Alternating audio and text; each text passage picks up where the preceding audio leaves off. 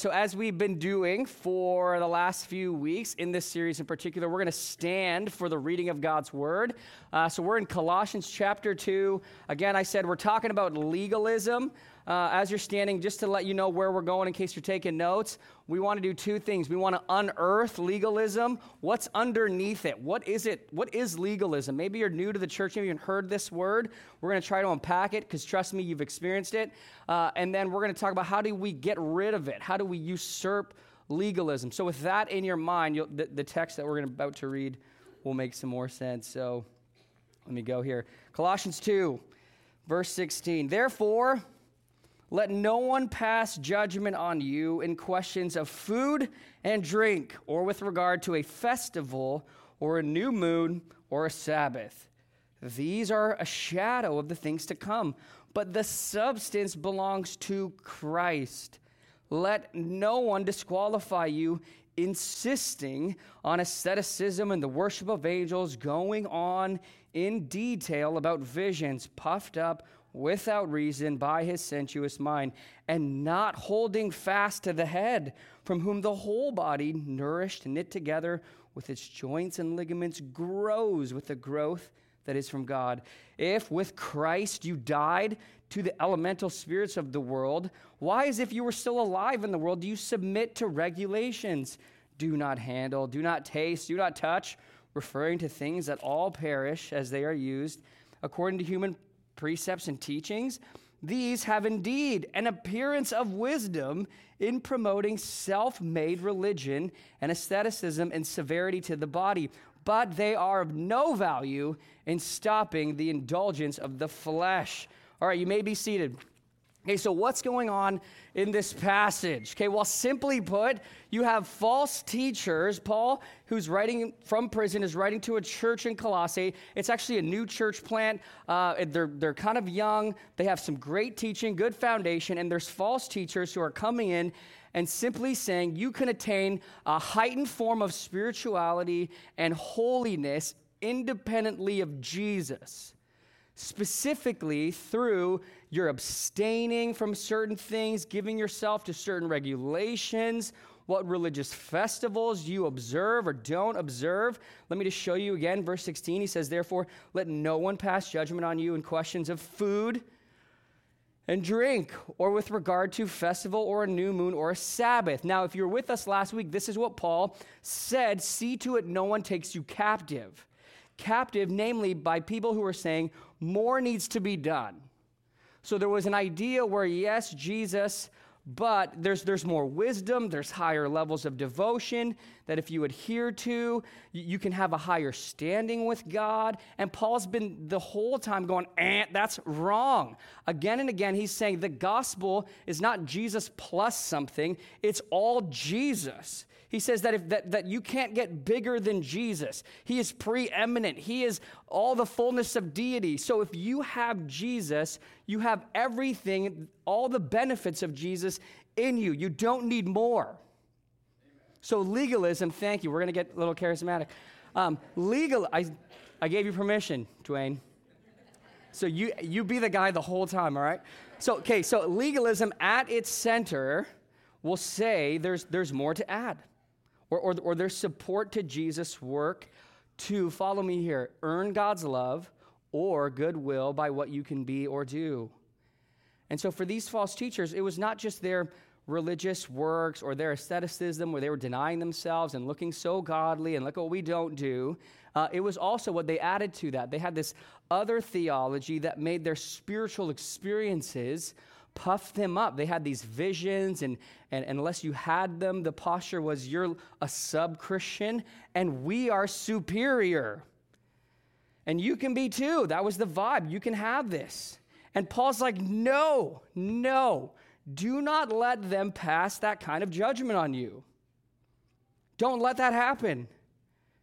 And notice this word judgment, because what will happen when you're around particular leaders or people who have this kind of pressure is you're going to feel a kind of guilt-filled, judgmental, patronizing venom. What will happen is You'll begin, if you're around these people, you'll feel this weird pressure or weight on your performance, on what events you go to, nights of the week you go to, your religious activities. And the pressure is those things will give you a sense of meaning, value, and salvation.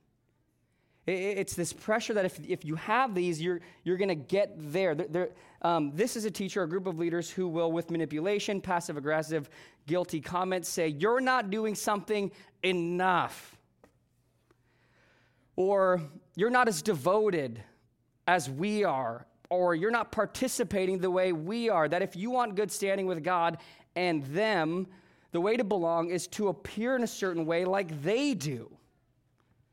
When you're with people like this, you come away thinking not about the wonders and the generous glories of grace of your Savior Jesus. You come away just thinking, I am bad, I don't belong, I'm unacceptable to God because I'm not as devoted, I'm not as religious, I'm not getting those experiences the way they are, I'm not as impressive. And here's the hardest thing. This has a lot of power. It does. And it crushes a lot of people. This is a plague that is just wreaking havoc in the church. The church not only in our hearts because it runs in our heartstrings, but the churches on the North Shore, churches you've grown up with. How many of you you're trying to begin to, your heart is getting heavy because you know it. There's a lot of power. This crushes people. It makes you feel unworthy when the truth of the gospel is Jesus has made you worthy. It makes you feel unusable, but the truth is when the Spirit's in you, he's been sent to use you. And legalism, it dismantles the foundation of your faith and of your faith being in the glorious grace of Jesus. But it works. It works. Why? Why does it work? Well, I'll tell you. We as Christians, of course, we're concerned about God being pleased with us. We want to know God. We want to know God is with us. We want to know that God loves us, is for us. We also, deep down, we want to be holy, right? We want to be devoted. We want to feel like we belong, and who would want God upset with them? I remember one time I heard a voice say to me, this was about 6 years ago, if you drink again, referring to alcohol, I'm not going to use you, okay? Well, that's a big sentence. And so I heard that voice, and immediately all these things in my spirit were like sinking deep. Because the question is, if that's from God, I need to obey him, right? I do. And then you have verses. Well, John the Baptist didn't drink, and so maybe if you just did this. And so what I didn't know what to do. I was like, this is crazy. I don't know if this is from God. I know there's legalistic spirits that make me want to look at something I'm not doing because then God will bless me, and then And so I got some of the elders together, and we just, for a few hours, we just prayed through and assessed, is this legalism? Is this something that is being set up so that if you do this, you'll get... So we did that. But why was that really hard for me? Because the person's heart I want God's blessing on my life, right? Okay, so follow me here. What Paul says is this. He says this has an appearance of wisdom. That's my point. It has an appearance of wisdom. For some, maybe it's wise not to do that. For others, for me, discerning with the elders, that wasn't from God. That was from the enemy. He was trying to get me to be a legalistic pastor or whatever it was. But look at what he says, this. Verse 21. Well, we're going to look at 23, but look at 21. He says, do not handle, do not taste, do not touch, referring to the things that all perish as they are used, according to human precepts and teachings. Verse 23, these have indeed an appearance of wisdom. This is why it works. It has an appearance, Paul says, of whoa, look at how holy you are. It has an appearance in promoting self-made religion and asceticism and severity to the body. What it does is it takes your eyes off Christ and his works and onto, if you can keep this work. And if you don't, God won't bless you, and if you do, he has his favor with you. And that's legalism. That's not the gospel. You got to hear that over and over and over. Okay, so legalism, follow me here, has an appearance. It looks like they are living a wise life. They're going to church festivals, right? The Jews had many new moon. This was a monthly festival where they consecrated themselves to God in the Old Testament. You can read about it in Numbers 28. The Sabbath, as you know, was a day where they were to focus on God. Those aren't bad. But when one places your faith, your spiritual health, and your self-evaluation or right standing with God in those things, to borrow from Paul's words, to puff yourself up, you've begun to come into the spiritual pride that is legalism. Anything that you put your basis of faith on, your assurance on, your sense of salvation in outside of Christ in you is not the gospel. Which is why he says to make it clear, because it's tricky.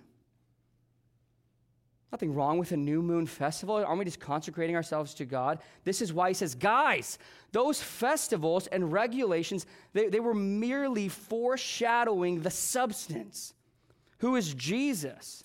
So let me explain this. Before Jesus came, God encountered his people, loved his people the way he does with us by giving them commands and festivals where their hearts would have to stop and worship him and know him and not worship other false gods. But they would all be foreshadowing Jesus, who is going to come and be the one who consecrates us to God. He's the one who will bring God in us by the power of the Holy Spirit. And then he gave us the sacrificial systems, which pointed to your Savior. It needs blood atonement for forgiveness. And this is pointed to Jesus. So Paul's been like the whole time, if you've been with us, going, it's all bound up in Jesus. Everything you need is in Jesus. This was a shadow. This was the substance, okay?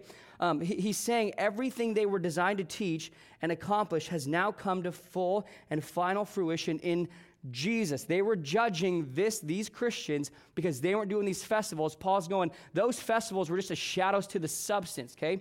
Let me give you an illustration, okay? Hope this helps. One day, let's say I asked Nikki to meet me for a date, like an anniversary date. I'm like, can you just meet me at this restaurant? And I was walking around the corner to find her, and I saw her shadow. Because I know Nikki, we've been married for a long time. I'm like, that's Nikki right there. It would be the weirdest thing if I just started loving the shadow.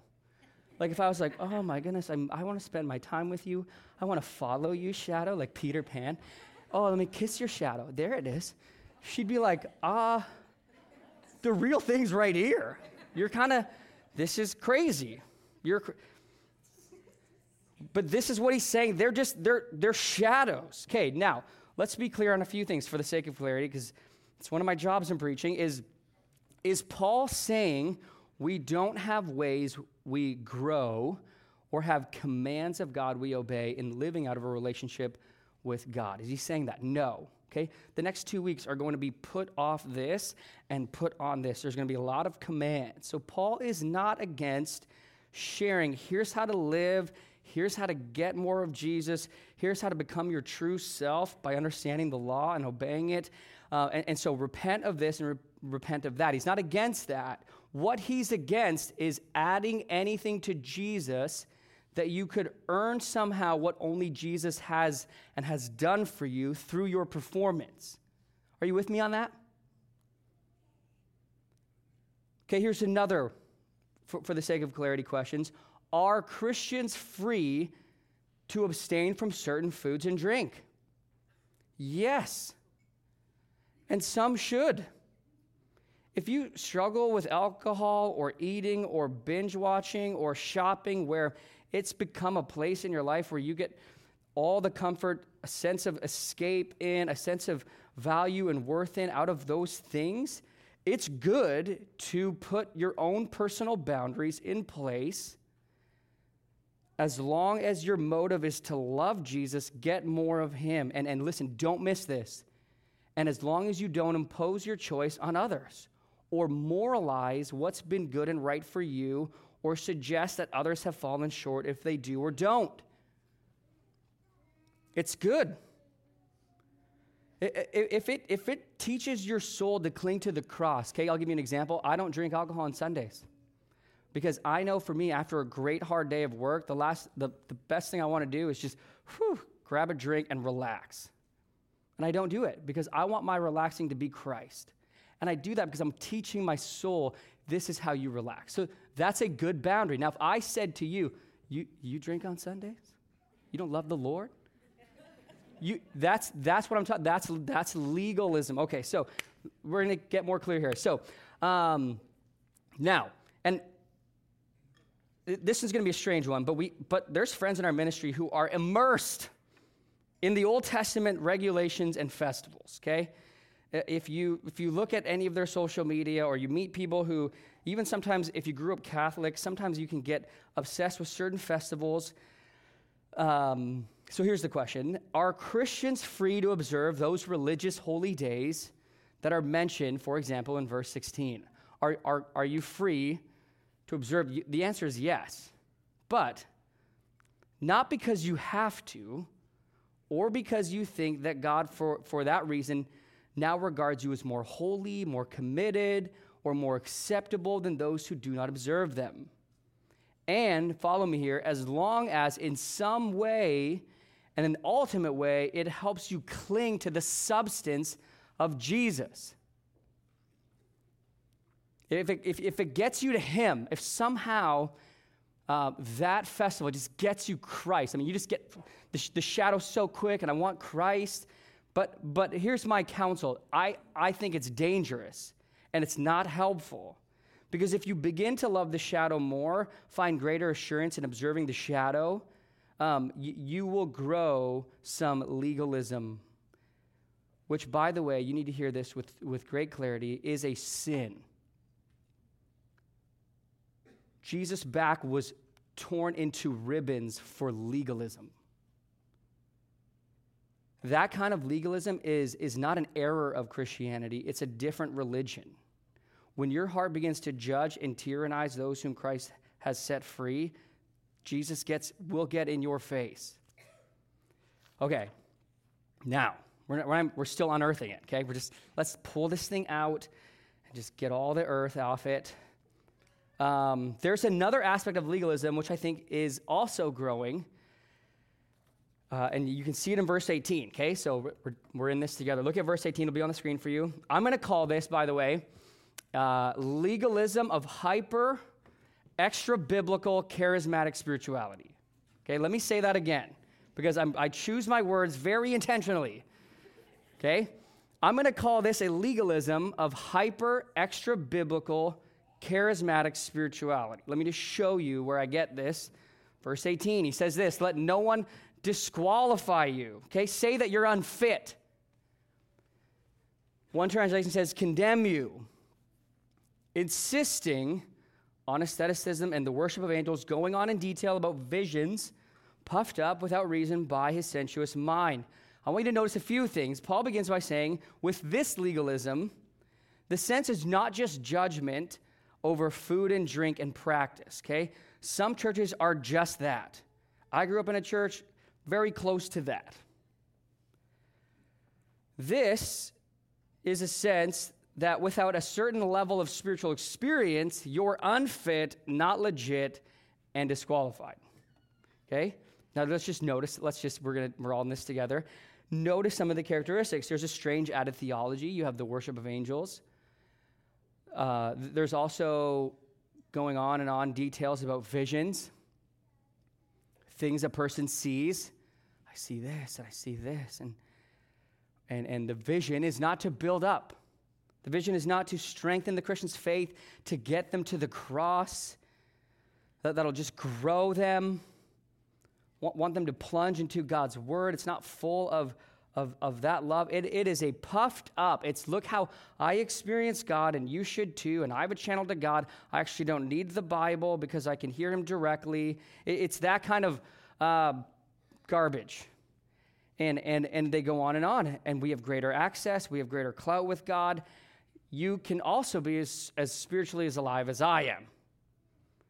Now, we must be clear, okay? Paul himself is not against visions or dreams. Paul had dreams, okay? If you're not a Christian, you're like, this is getting a little crazy. Let me explain another thing to you. when Jesus ascended into heaven, he sent the Holy Spirit. And when a Christian believes in Jesus, they get God's presence in them. And with them, they get what the Bible calls spiritual gifts. These are spiritual, empowered ways that the Holy Spirit wants to, through you, encourage someone, build them up, help them to worship Jesus, help you meet Jesus. So there's spiritual gifts within the church, and one of them includes a kind of vision, a kind of gift of prophecy. So in 1 Corinthians 12:31, Paul himself writes, earnestly desire the higher gifts. In chapter 14, verse 1, he says, earnestly desire the spiritual gifts, especially that you may prophesy. Verse 39, earnestly desire to prophesy, and do not forbid speaking in tongues. In another place, he says, don't neglect visions or prophecies. So he wants, follow me here, Christians today to obey those texts, to live in the presence and the power of the Holy Spirit. But stay with me. The spirituality of look at how my gifts display how close and elevated I am is not an emphasis on Christ, which is the Holy Spirit's passion in his gifts for the building up. So Paul says, don't let anyone make you feel unfit, disqualified, insisting and going on about visions and what experiences you need to have so that you can be as puffed up as them. Okay, some of you are here today and you have felt disqualified by those who have judged you. You've been looked down on because you're not performing like they do. Some of you have been those who have done that to others. And I want to say first that I'm really sorry. That grieves God's heart. And God would say, as Paul has been saying, you have been established in Christ, that you are not disqualified, that you are qualified in him. As Paul put it last week, you've been filled in him. He has established you, and the fullness of deity who is in you is in Christ. You lack nothing because Jesus is everything, and if he's in you, you have it all. Okay, let me say another thing. Legalism is the worst. It is the worst. And Satan, the spiritual evils around us, is an angel of pride, and all he's trying to do is get you to take your eyes off Jesus and onto you. That's his favorite game. In fact, he's behind all of legalism. I would argue what Satan wants to do constantly, night and day, Revelation says, is accuse the saints. Make you look at you and your works, make you feel condemned. This is his favorite game, to keep you focused on you, to make you hate your Christian life. He can't condemn you because Jesus died for you. You need to hear that. He can't condemn you because Jesus Christ was condemned in your place. Romans 8 says there's therefore now no condemnation for those who are in Christ Jesus, but he can make you think you are. Because here's what he knows. The more you base your walk with Jesus on you, the more you base your faith, the strength of your faith, the quality of your faith on you, the more you will get frustrated with God and you will feel like God owes you. How many of you, that's you today? You have deep down somewhere in your spirit, it's your turn, God. It's your turn. Didn't you see what I've said no to, and how I've walked with you in this way, and how I didn't perform that, and how I've been to this thing, and what it'll do is, if it's all you, is you will begin to think God owes me. Sinclair Ferguson, in his book The Whole Christ, points out that a legalistic spirit leads to being ungenerous, harsh, overly sensitive to criticism, deeply insecure, and jealous of others because our, quote, sense of personal identity and worth has become entwined with performance and its recognition rather than being rooted and grounded in Christ and his unmerited grace. So if that's kind of, we just unearthed it. Now we've just thrown it on the topsoil. Let's talk about how do we usurp it? How do we get it out of us, okay? You with me? You're okay? Look again with me at verse 18. So he says this, let no one disqualify you, insisting on asceticism and the worship of angels, going on in details about visions, puffed up without reason by his sensuous mind. And here's the key, and not holding fast to the head. Okay, who is that? Jesus. Ephesians 5 says Jesus is the head of the church, from whom, Paul goes on, the whole body nourished and knit together. It's the same language in Ephesians 5, that husbands love your wives like Christ loved the church, who gave himself up for her to nourish her. So from the whole body, nourished and knit together through its joints, ligaments, grows with the growth that is from God. He says in verse 20, if with Christ you died to the elemental spirits of the world, that speaks to the spiritual realm, why, as if you were still alive in the world, do you submit to regulations? Okay, just stop there. So under legalism, follow me here, are the wrong roots. There's no growth from God. There's no nourishment. Why? Because they're not holding fast to Jesus, the head. They're not holding fast to the gospel of Jesus, to their Savior Jesus, to their forgiveness who is Jesus, to where on the cross Jesus paid for them, to their forgiveness in Jesus, to the grace that's in Jesus, to God's favor is Jesus. John Calhoun, 1800s, one of the most amazing preachers of the early 1800s, said this on legalism: when a man is driven to acts of obedience by the dread of God's wrath revealed in the law, and not drawn to them by the belief of his love revealed in the gospel, when he fears God because of his power and justice and not because of his goodness, when he regards God more as an avenging judge than a compassionate friend and a father, and when he contemplates God rather as a terrible in majesty than an infinite in grace and mercy, he shows that he is under the dominion, or at least under the prevalence, of a legal spirit.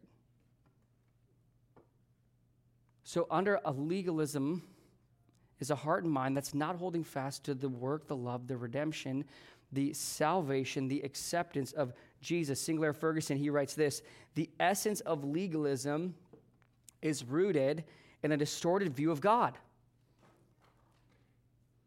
He said, God becomes a magnified policeman who gives his law because he wants to deprive us and destroy our joy. In legalism, there's a heart that wants blessing. There's a heart that wants security. There's a heart that wants salvation. But deep down, all the way from Genesis 3, there's a lie that says, you know what? God's not good. He's holding out on you. I need to pry any blessing out of God's begrudging, unwilling fingers. With all sorts of observances and performances. So underneath it is a belief that God doesn't really love me. And so here's what happens when you don't cling to Jesus. You will misunderstand your Christian life. You'll misunderstand the law. You'll see the commands in the Bible not as you should, namely as a way to become your true self, knowing and delighting and pleasing God, worshiping, seeing how it all points to Jesus as a way to grow a relationship with him. You'll see it rather as a system in which you need to feel burdened to obey so that you can get things from God, or have it that he be obligated to you. The only way to usurp legalism, okay, and just kick it in the face is to not only just tell yourself, okay, this is who Jesus is, this is how loved and accepted I am, that he forgives you, that's true, but it's holding fast. It's gripping onto, not letting anything distract you from any other lie that would say, you know what, if you add this, then Jesus will be more to you. You'll be better. You'll be more spiritually on the ladder. It's by holding fast again and again to God's goodness and costly love in Jesus. Holding fast to Jesus is about a relationship where his love is shaping you. His love is shaping your love. His love is determining the basis of your relationship with him. That's the determining basis, his love, not you. It's marked by the gospel changing our hearts to be about grace and mercy like Jesus. When he called to his disciples, you're going to know when this is at work in your life because he says the greatest among you will be a servant, where God gets the glory, not you, where the attention's on Jesus, not you. Okay, so how do we usurp this? I mean, practically, how do we figure this thing out? Well, let me give you two typical ways this attitude will play itself out in your life. Okay, so here's how it usually starts out. And you think about your own life and tell me if you can tell your friends and one another in your community group. Okay, so if you're not in a community group, get in a community group. We're going to talk a lot about legalism. But here's how it usually starts. Here's how the sin of this spiritual pride begins. It usually begins when we put a law, like a rule, in a place or a boundary where we need it because something happened. Typically, we made a mess of our lives, we stumbled badly, or we got hurt. So this is a person who had an experience where they messed things up, and it cost them, and it brought hurt, and they came to an end of themselves, and they turned around and praised God for that, but in order to keep themselves from the sense of guilt, or breaking God's law, or I don't want this pain anymore, what they do is they put up boundaries. So they add rules for themselves. So that no one else, this is never going to happen again. And instead of holding fast to Jesus who loves you, whose grace is ready to change you, what they'll do is in an attempt to not get hurt or to fail again, is they will moralize that rule. They will add traditions to that rule. They'll make whole even festivals around that rule. They'll make man-made traditions. They'll add laws and rules. And they'll all look fine. I was talking to one guy this week, and he was in a church where they had a forced date night. We're like the church, everyone had to take a date night, and it had to be this specific night. Is a date night a good idea? Yes. But if you didn't do that, you were less than. You couldn't go to any other church because all the other churches were the wrong kinds of Christians, and they weren't even Christians. If you didn't go to these studies, if you didn't show up, and they had one-on-ones, if you didn't show up is one-on-one discipleship a good thing? Yes. But if you didn't show up, you were condemned, and you were even punished for it. So you have this good thing, this is what Christianity should be about, and then you make a rule and the laws about it, and this is how it happens. Because here's what happens. It can smell extra biblical. And there's all kinds of things today things like what you eat or drink, what holidays you don't participate in, right? What clothes you wear, what kind of music you listen to, whether you have tattoos or if you homeschool, private school, Christian school, all the schools, or whatever it is. See, when you take something that cannot bring you or keep you favor with God and you make it binding on yourself and others, you've began to hold fast to something other than the head. So here's two principles. Don't make your preferences your prejudices. And remember, God's laws are for everyone, but your rules are just for you. Okay, now, if your legalism is the second one, namely, spiritual, hyper extra-biblical, charismatic spirituality, what more than likely happened was you had an encounter with God. I mean, you legit had an encounter with God, and it was real, and it began good, and or someone else did, and you were with that leader or whatever, and then all of a sudden, this claim was how you get closeness with God. This is how you get closeness with God. And the law is this is the only way you get close with God. And then what you do is you impose that on others. When for some of us, if you follow one charismatic leader too closely, it's because you more than likely had an experience with them or under them that was really powerful. And so follow me here. I'm just trying to get practical with us in this room, okay? Now I'm speaking in-house. The motive is often good, right? I want to get close to God, okay? But what happens is they or you will think unless everyone has this same vision or this kind of spiritual experiences, or they'll say this is the only way to true worship. That's what will happen. That's the law you'll make. Is it a good thing to want more of God? Yes. Is it a good thing to want other people to experience God? Yes. But if you begin to believe your experience was a statement about you, that you impressed Jesus and are now in a certain rank or higher on the ladder with God based on, as Paul put it in this passage, visions and visions where it's, I don't need the Bible. God speaks to me with his Spirit unless you speak in tongues, unless you've been healed or can heal, or unless you can prophesy or have a certain spiritual worship experience, then you are closer to God. You're more evolved. And hear me, that's not biblical Christianity. It's not. Jesus is our highest placement with God. And if you have him, you can't get higher than the ladder. And I need to say this, okay? I'm going to say it because I'm just saying lots of things. The demonic realm, oftentimes, whenever they're brought up in the Bible, are brought up as angels of light. And so the Bible does say that they love signs and wonders, and that they will do counterfeit signs and wonders. They will be happy to keep you spiritually full without Jesus and his truth. They're happy to do that. Look, guys, I'm just the mailman. Like, if we're just in this passage, this is what we're talking about. So I don't have an agenda, but let me ask you this: how's it going? Like, how's it going? If one of the patterns in your belief system within your faith is God's love for me is conditioned on something I can be for him or do for him, you've got some legalism to take to Jesus. I mean, if you think that his love for you is contingent, your salvation is conditioned on something you can be for him or do for him. If you've ever had an attitude or pressure towards others that you offer certain things, your ethical goodness, your avoidance of certain things, your faithfulness to the Bible and church, that somehow that supports Christ's work or contributes to God's good will toward you, you're not clinging to the grace of Christ. You're still clinging to you.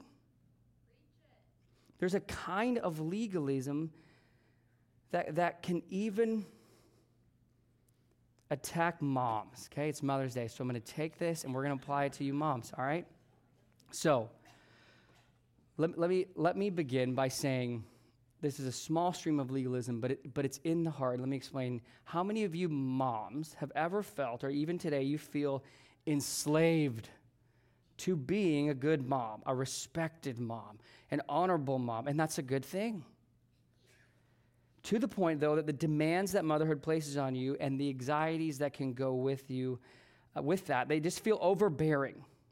Where being a mom is not joyful stewardship. It's just constant comparing, constantly feeling like you failed, constantly feeling like you're not as good as them. Their Instagram is better. Their Facebook posts are even more happier. I can't stop watching this show, and I suck. And what happens is your life will feel like a yo-yo, okay? Where you're like the wooden spool at the end hanging on the finger of motherhood. So this is motherhood. And it's holding fast. And so when you're actively engaged, like when you're taking great, Insta stories and you're spending time with your kids and you're getting the workout in and you didn't miss a birthday party, man, you're up. It's up there. You're happy. You're hopeful. But when you forgot picture day, or, yelled at your kids the entire morning, missed a workout, were given advice at the grocery store on how to discipline, which made you want to kick someone in the teeth, watch an entire season or series on Netflix, you're just down. You're bummed, angry. So those yo-yo emotions, they are real, but follow me here. They are there because you have placed your life on the finger of motherhood. You've given specific aspects of being a mom too much power to raise you up or hurl you down. All because you wrongly believe that once you could obey the perfect mom law, you'd be worthy, that you would matter, that you would have a sense of well-being. See, being a mom is a wonderful call. God's gifted you, but it was never meant to save you.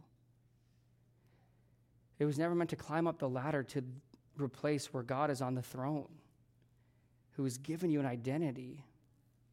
And I'm so proud of the women in this church, the moms in this room. You do a wonderful, wonderful job, and you help each other. But just make sure you're holding on to him for your reasons, to being a great mom, to having a great stewardship, and Jesus has the finger of your life. And we could take this to anything. Because the truth is there's legalism constantly at war in our hearts. Those things we're holding fast to.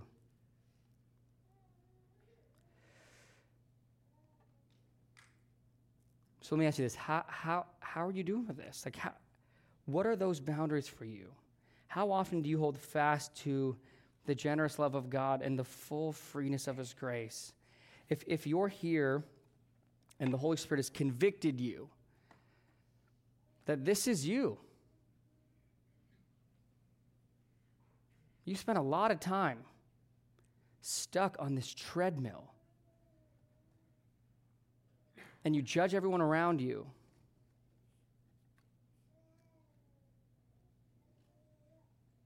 and you're mad at God because he owes you. And so you just add, well, then I'll do this, and then I'll do this, and then I'll do this, and then you'll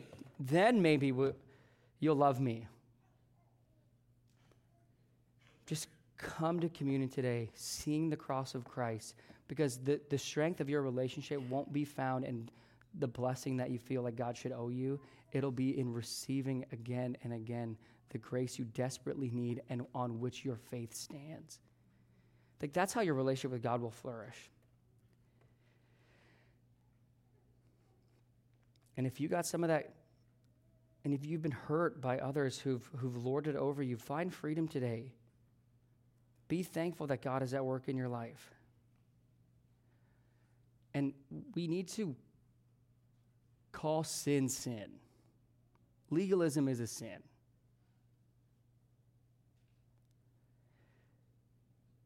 Jesus called more people to repent of legalism than he did of any other sin. He confronted legalism all the time. His nails went through his hands because of legalism to break its power to condemn us. And so you often hear repent of sin, and when normally we think, well, it's all the bad things that I did or did not do. Maybe repenting of legalism is you've been trusting in your good works. And the cross of Christ, in the love of Jesus, and the generous mercy of the Father has not been in your heart once. Because you're just trying to get him to like you. And you need to repent of that. Let's call that sin. Like, let's just go, that was a sin against you. I am trusting in my Bible reading for you to like me. We all have it.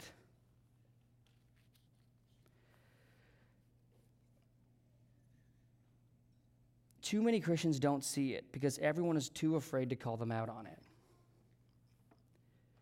But Jesus went under the Father's judgment for legalism. And so as we come now to the table of grace, let's come to hold fast to Jesus. Will you rise with me? I'm going to pray, and then we'll respond.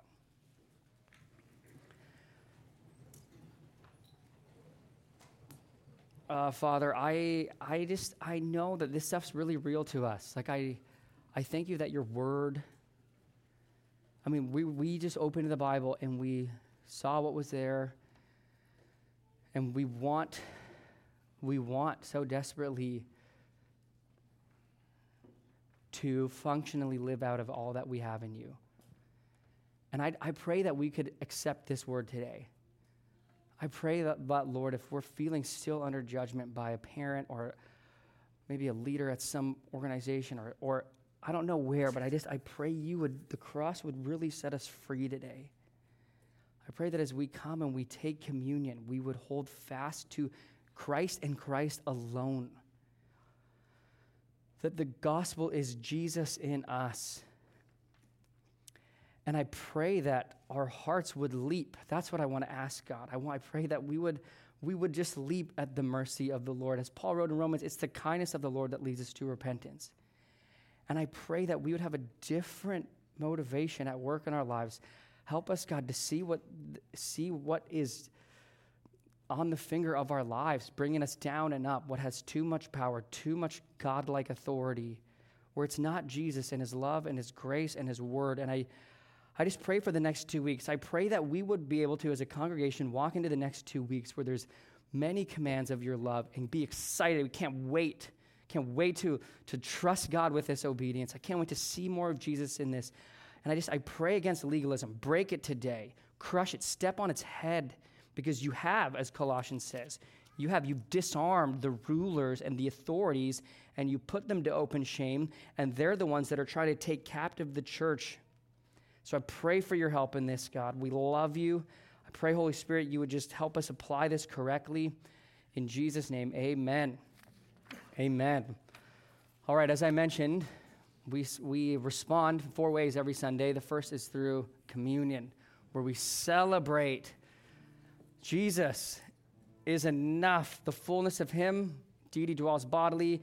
Paul says, if with Christ you died, and that's communion. You're a Christian with Christ, you've died.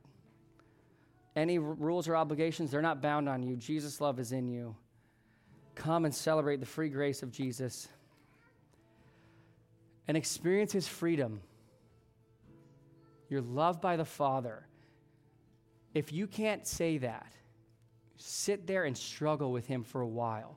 But I want you to struggle at the foot of the cross, and I want you to imagine Jesus' bloody body for you. What was that for? There's nothing you can add or do. God's love for you is fully in Christ and in Christ alone. There's no other gospel. So come and enjoy Jesus. Thank Jesus, worship Jesus, sing to Jesus, pray to Jesus. It's all about Jesus because Jesus changes everything. And we'll have a prayer couple here, and then Sue will close our time. Come when you're ready.